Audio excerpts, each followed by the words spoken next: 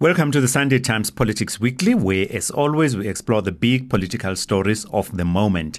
I'm Mike Siluma, and thanks for joining us.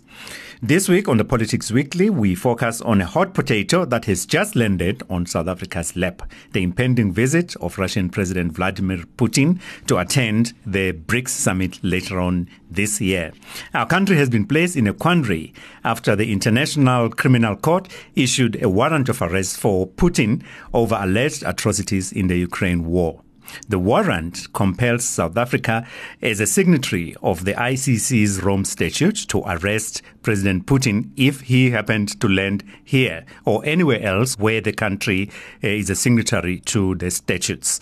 To discuss this acute dilemma for our country, we're joined in this episode by Professor Sphamandla Zondi, who teaches politics and international relations at UJ at the University of Johannesburg, as well as Professor William Gumede, who's an associate professor at the School of Governance at Wits University. You asked Mr. Ramaphosa to sit down first. I'm standing. Now I warn you. I need to put on my big girl panties and keep going. You can't have two speakers standing at the same time. Security services of the Republic of South Africa, you may intervene. There's been several attempts on my life. Lower that hand on The president is accused of serious crimes. You can't be addressed by a person like this. This is an honorable house. In order to pursue the greater good, you have to enable some people to eat a little bit. Corrupt people do not eat alone. They have a spider web. I now suspend the proceedings. I have warned you. Welcome to the both of you. Let us start with you, Professor Zondi. The ICC, most people would not engage in the life of a structure like the ICC as to why it's there and what is it exactly. Do you want to just give us a précis of what the ICC is? Yes, good afternoon. The International Criminal Court is a special court created in order to deal with issues that the institutionalized court of the United Nations, called the Court of Justice, did not deal with. The Court of Justice is almost like a constitutional court, and that is meant to interpret the Charter of the United Nations, but not to really deal with violations of that charter.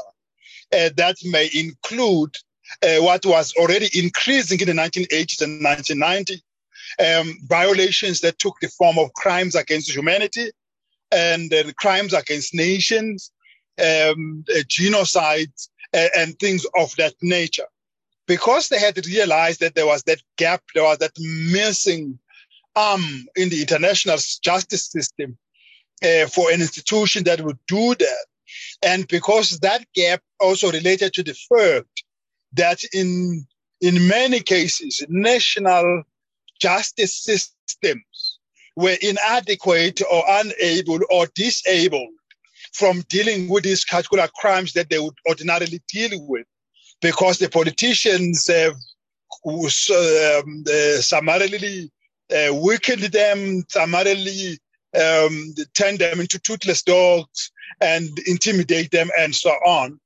And because also the regional courts that have been established across the world, the European Court of Human Rights, the African Court of Human and People's Rights, and many others, mostly because they too seemed unable to deal with these particular crimes.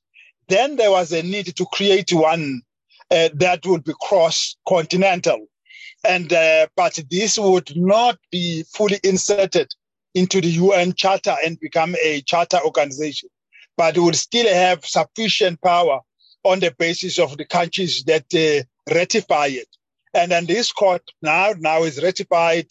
The treaty establishing this court has now been ratified by 123 countries, which means it still has to be ratified by 144 countries. But with these 123 countries, it has enough teeth to start to bite. And that is what the court was done. It's still a court in its infancy. It's still being built up. It's still building its integrity and building its public trust in it. And that's part of the biggest challenge they have now. So it does not have its own, if you will, its own police arm or anything like that can hunt down people who are considered transgressors?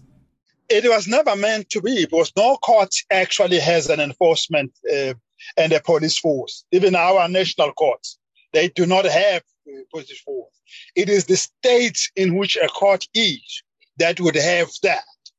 And in this particular case, the ICC is not in the United Nations, so it could have perhaps used the United Nations itself as an institution that must create this enforcing a tool, and therefore must rely on enforcement by members and willing and able states across the world to enforce its decision. That is why it has only been able to really be very effective in cases where it has indicted a rebel group and a government that the rebel group is challenging, then effects the arrest on behalf of the ICC. Pretty much arrest your enemy that you are unable to defeat in war. Just arrest them and take them to the ICC. Okay, Professor Gumede, I'd like for you to come in here. One of the, Professor Zondi has just mentioned that not all countries are signatories or members of the ICC, and one of the enduring criticisms of it is that not all countries are in, but also some of the loudest players on the globe are not members, but they are urging other people to be members and for other people to be arrested, like the United States, for example. Isn't that a fatal feature of the current arrangement as things stand? No, thank you for having me on the program again. Just to say that, South Africa was one of the original signatories to the Rome Statute in 1998, which created the ICC. And we were in Africa, the first countries that actually incorporated the Rome Statute into our national law. So what that means really is that crimes designated by the ICC become crimes under South African law. So that really is important. Now, the weakness really of the ICC is that, it has 124 members, and out of Africa, African countries, 34 African countries are signatories. So Africa is the largest group. Now, the big players in the world, the US, Russia, China, and so on, are not signatories. Now, that really is a fatal flaw of the ICC, because if you can remember in the past, many African countries and developing countries have criticized the ICC for the fact that, the US and Russia and China are exempted, so their citizens and their politicians cannot be held accountable, but only African countries and developing countries are held accountable through the ICC. So that really is, it's a major flaw. And now, more directly now, with Russian President Putin coming to South Africa, the ICC has issued a warrant for his arrest. Now, the technical question here is, since Russia is not a signatory to the ICC, what does it mean from a legality point of view, and so on? And I think when the South African government said last week that it will seek legal advice to have a look at what do you do, although in the South African case, since we are a signatory and the original signatory to the ICC, and not only that we also turn the ICC statute, the ICC law also becomes our law. Really, from a legal point of view, I can see no option but for South African government to actually arrest Putin if he comes to South Africa, just if it's strictly according to law. Professor Zondi, we will come to the nuts and bolts of the conundrum, for South Africa in relation to Putin. But I wanted to understand, what was the thinking behind South Africa deciding to join the ICC? Because it seems to have been the bane of our lives. You know, we've had, I mean, from the days of al-Bashir, and now we've got Putin, you know. So what was the rationale for us to join the ICC? South Africa identified with a view, which actually, by the way, was pushed very strongly by developing countries, that the international justice system was inadequate to deal with these major crimes against humanity that were taking place in the world. And Africa pushed very strongly that we needed to have this mechanism created, machinery created, to deal with this. There was a lot of resistance from the West, by the way. Europe did not favor this idea completely. The US never favored it, and as a result, it stayed out of it completely. Big countries, the P5, did not favor it. No, so Russia, China, Africa, France, UK, US, they all opposed.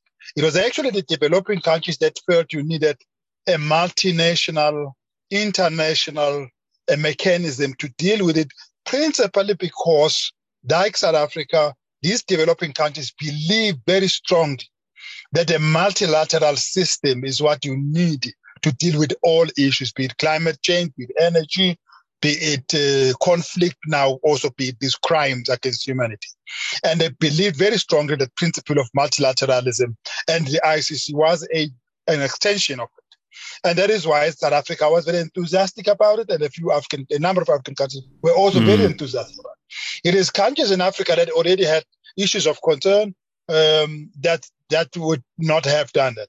So that is what explains South Africa not just ratifying it very quickly and become one of the founding members and really trumpet the fact that it's one of the founding members, but then domesticize it by turning it, as Professor Gumede indicated, into national law.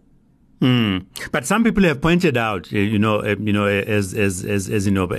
Zondi, that the intention may have been noble, but the practice actually is turning out to be different to what may have been envisaged. You know, for example, there's the abiding argument that, for example, the invasion of Iraq should have been classified as a crime. You know, the invasion of Libya should have been classified as a crime. And yet the people who perpetrated that have walked away scot-free from the wreckage. Is that a valid criticism? Let me just say this very quickly. A lot of African countries, because they were enthusiastic about this, they also brought the issues before the ICC that related to intra-African conflict, especially in the Great Lakes. Then brought forward the junta leaders, rebel leaders, heads of armed militia, and all of that. And that had the implication of populating the cases before the ICC with African cases. Because we're enthusiastic about the court, we brought the cases to Africa. Now, those who were not enthusiastic about the ICC could not be expected to enthusiastically bring the cases outside of Africa to the ICC. And there is the catch. The countries have always been reluctant, did not bring their people in, did not bring issues from their origin in, and all of that, because they were not enthusiastic about it. So in the real part of the reason why it's dominated by the African cases is because the Africans were enthusiastic about it. And of course, they developed the question about, but why is it not also doing Iraq? Why is it not also doing other things? Who has brought Iraq to the ICC? We have not brought it. Others have not brought it. And those who are implicated in it have also promised that if you bring any of the United States, for example, that if you bring any of its people, soldiers or officials before the ICC, it has already said that the ICC headquarters will be a legitimate military target. It's like, they touch our people, we will show you flames.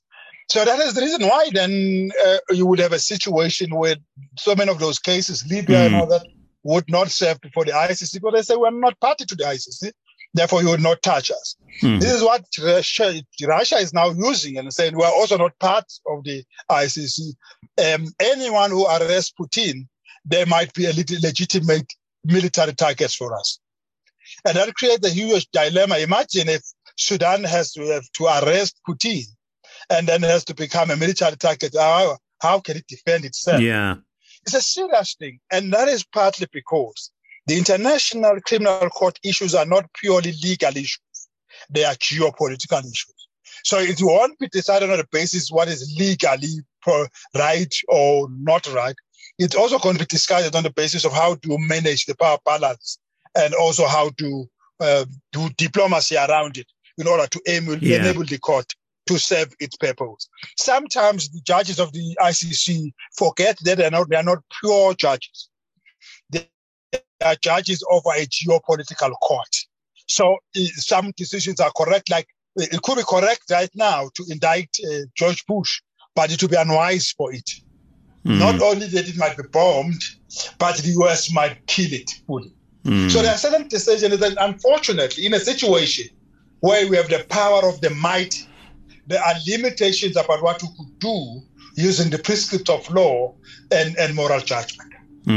Professor Gumede, it would seem to me that the whole issue about whether South Africa should or should not arrest Putin as a result of the IEC decision is becoming a proxy basically for a tussle that's happening with our international relations as to where we should be standing in relation to the Ukraine war.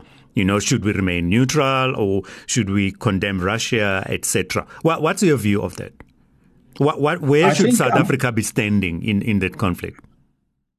I mean, this issue is far bigger than South Africa, and it's not just a South African issue. This is now a global issue. I mean, here is where now the ICC, this is a test for the ICC, the legitimacy and the credibility and authority of the ICC. So it's far beyond South Africa. Now, I mean, as Professor Zondi said earlier on, developing countries and particularly African countries, now the largest bloc of members of the ICC, were very enthusiastic about the ICC because the ICC offers, above national courts, offers potentially a neutral international court to deal with some of the issues.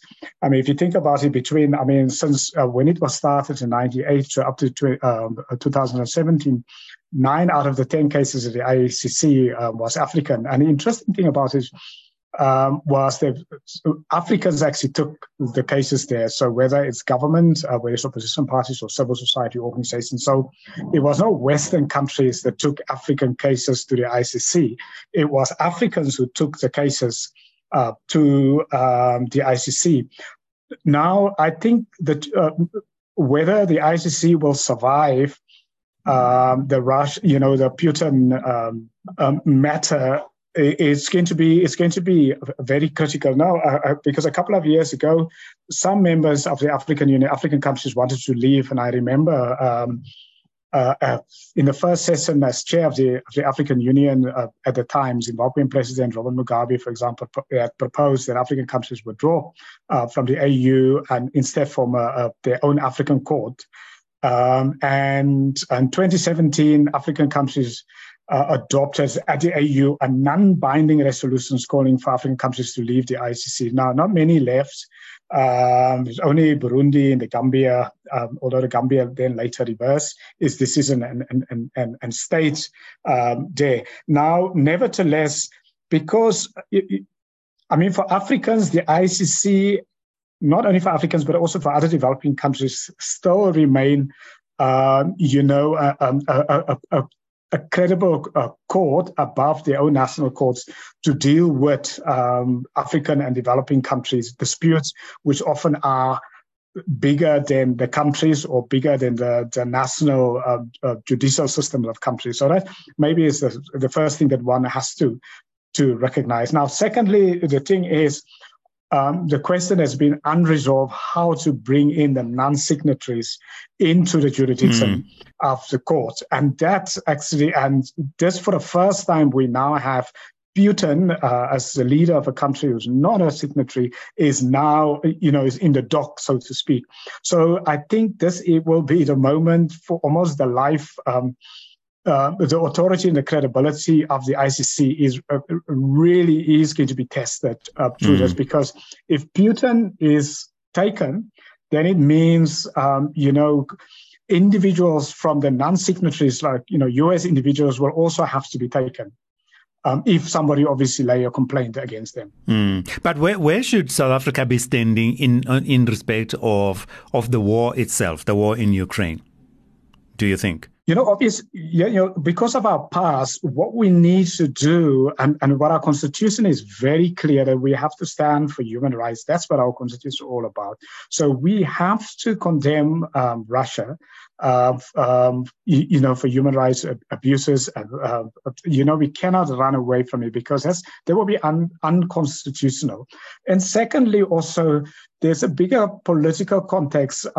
If we allow Russia to get away in invading Ukraine, that whole issue, the post-colonial African idea of sovereignty for African countries will be gone, because after Russia, say any other country invades an African country, then we will never be able to say, let's defend that African country politically, because, the whole idea of sovereignty in international law is being contested here by Russia invading Ukraine, another country. And, that is really been in a post-colonial Africa, for African countries, the idea of sovereignty, of being independent, has had a really strong, it's been a really strong principle.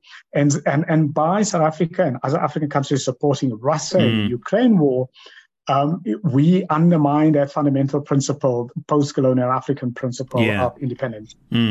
Hey, Professor Zondi, where do you think we should be standing in this conflict? I think we should, as it is the case, oppose invasion. There should never be justification for invasions, for breaching the territorial integrity of other countries, because we would not appreciate anyone breaching our own territorial integrity. We should, secondly, related to that, we should oppose military means of governance, of diplomacy, of international relations in this day and age. It was okay in the 15th century, maybe, but in this day and age, military means never solve any problem. Therefore, Russia is wrong to use military means to solve the problem that it had. And I also think similarly, militarizing Ukraine is wrong because it doesn't solve the problem. What is a serious indictment on the world today is that there has been an abandonment of diplomacy as the only durable solutions to the major conflicts and tensions in the past 100 years. We've managed very difficult situations in the past, and that was through diplomacy.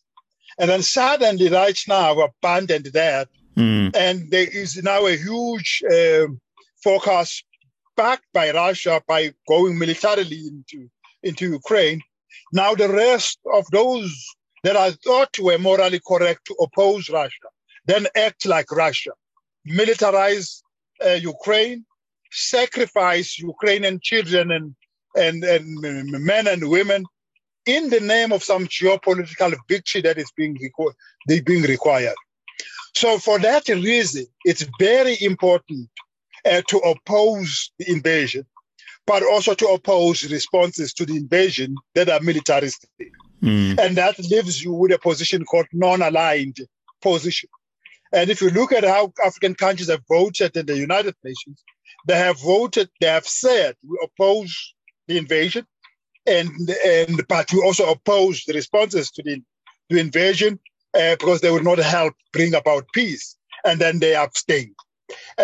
Because if you are forced, if you go with the condemnation of Russia, it comes with all other things. It doesn't, when we vote for yes, we are not just saying yes, we condemn. We are saying yes, we condemn, therefore in sanctions, therefore the arming of Ukraine is correct. Many African countries would never find it correct. That some of those countries have government that have armed themselves and brutalized people, they were wrong. But it can't be correct that you have a military solution to what was a wrong military move by Russia. Hey, Professor Gumede, part of this pressure, to take sides for African countries, including South Africa, to take a stand, either for Ukraine or for Russia, or to condemn Russia, for example. Part of that conversation has been that, okay, South Africa is going to regret not siding with NATO or with the US or with Ukraine, that there are going to be consequences economically. Is this an empty threat, or is it something we should be taking more seriously? I mean, I don't think there is a either or, and I think those who make the arguments, I think they're just being silly. If you look at Brazil's response, and Brazil is a fellow member of Brics just like us. Now, Brazil criticized Russia for the invasion, but it did not mean that it supported all of the other things. That the Western, NATO, the Western countries wanted them to do. So, and it is very important. So from a country, we should have had a much more nuanced approach by saying, we criticize what Russia is doing, the invasion and so on, and we support the human rights of all the Ukrainian people. And that doesn't mean we now automatically are now pro-US or pro-NATO. In fact, that shows us actually as very independent, standing firm, standing for democracy, standing for human rights, and so on. Now, in terms of, the consequences for having a neutrality position, which is actually in favor of Russia. There are consequences of really that we have to deal with. I think the first thing is, our bigger trading partners are still, the US and the European Union, industrial countries combined. Those are our biggest trading partners. And not only our biggest trading partners, but our biggest developmental aid are still coming from the industrial world, from, the NATO members. I'll just give you an example. I mean, let's just take, a social development space, the civil space. Now, in the social development, it's a very broad space, civil space. We've got, it's about 800 to 1 million employees in that space.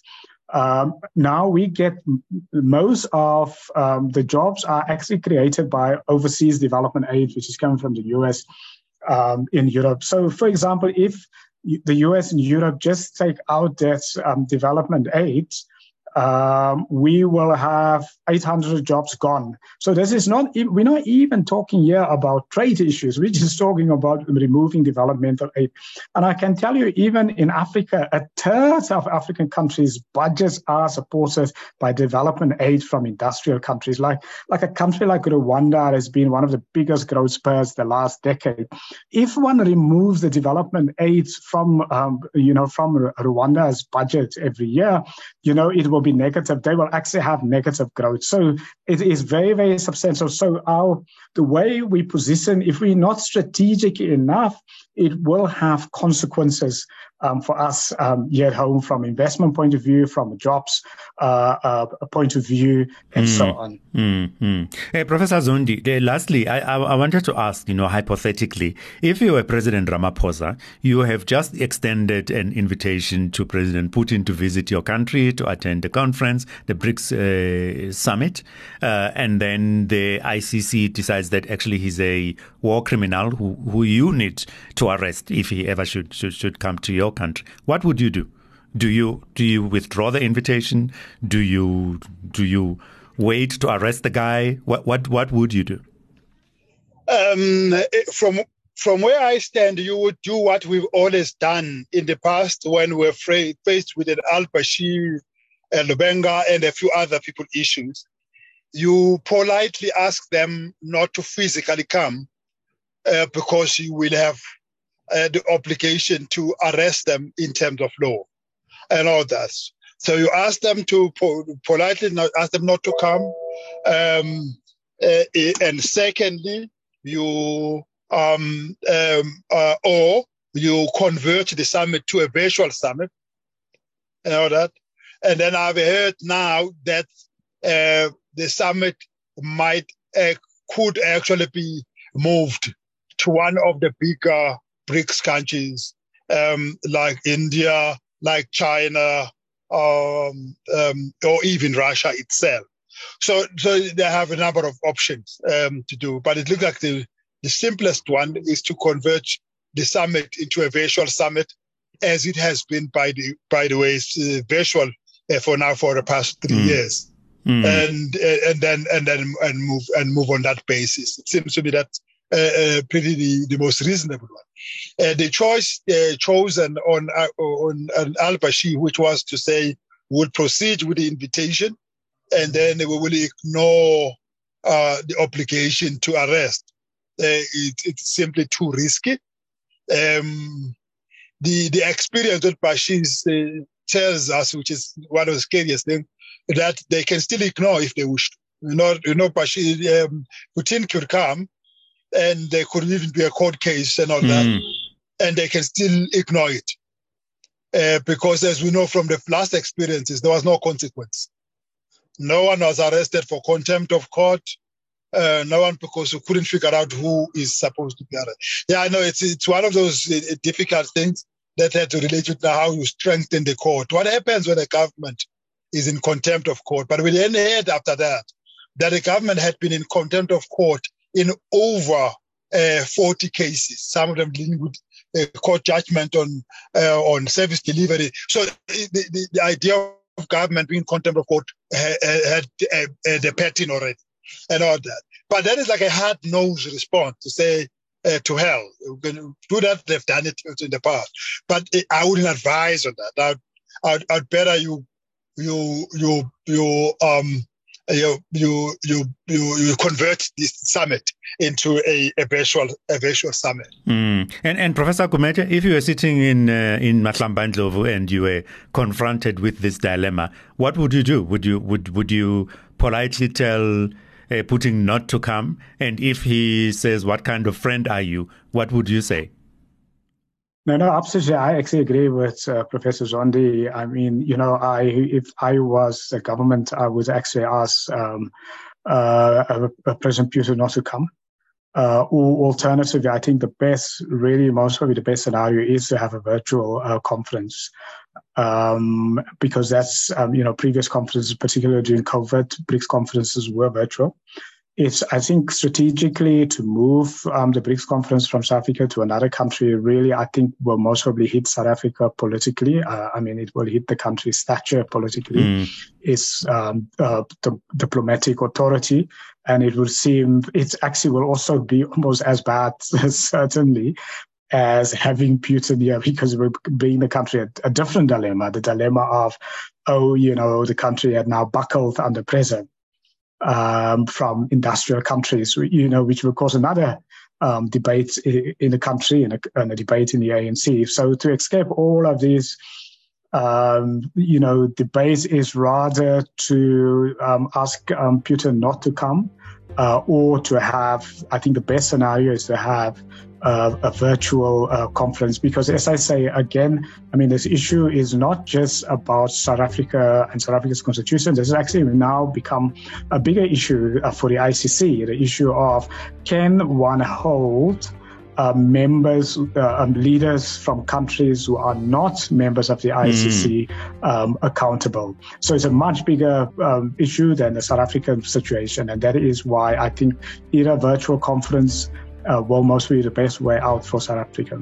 Okay. Well, that's where we'll wrap it up on the Sunday Times Politics Weekly this time round. And I'd like to thank our guests, Professor Sphamandla Zondi, who teaches politics and international relations at the University of Johannesburg, as well as Professor William Gumede, who's Associate Professor at the School of Governance at Wits University. We appreciate your time. I'm Mike Siluma. Until next time, do stay safe, stay blessed, and let's do good for our country.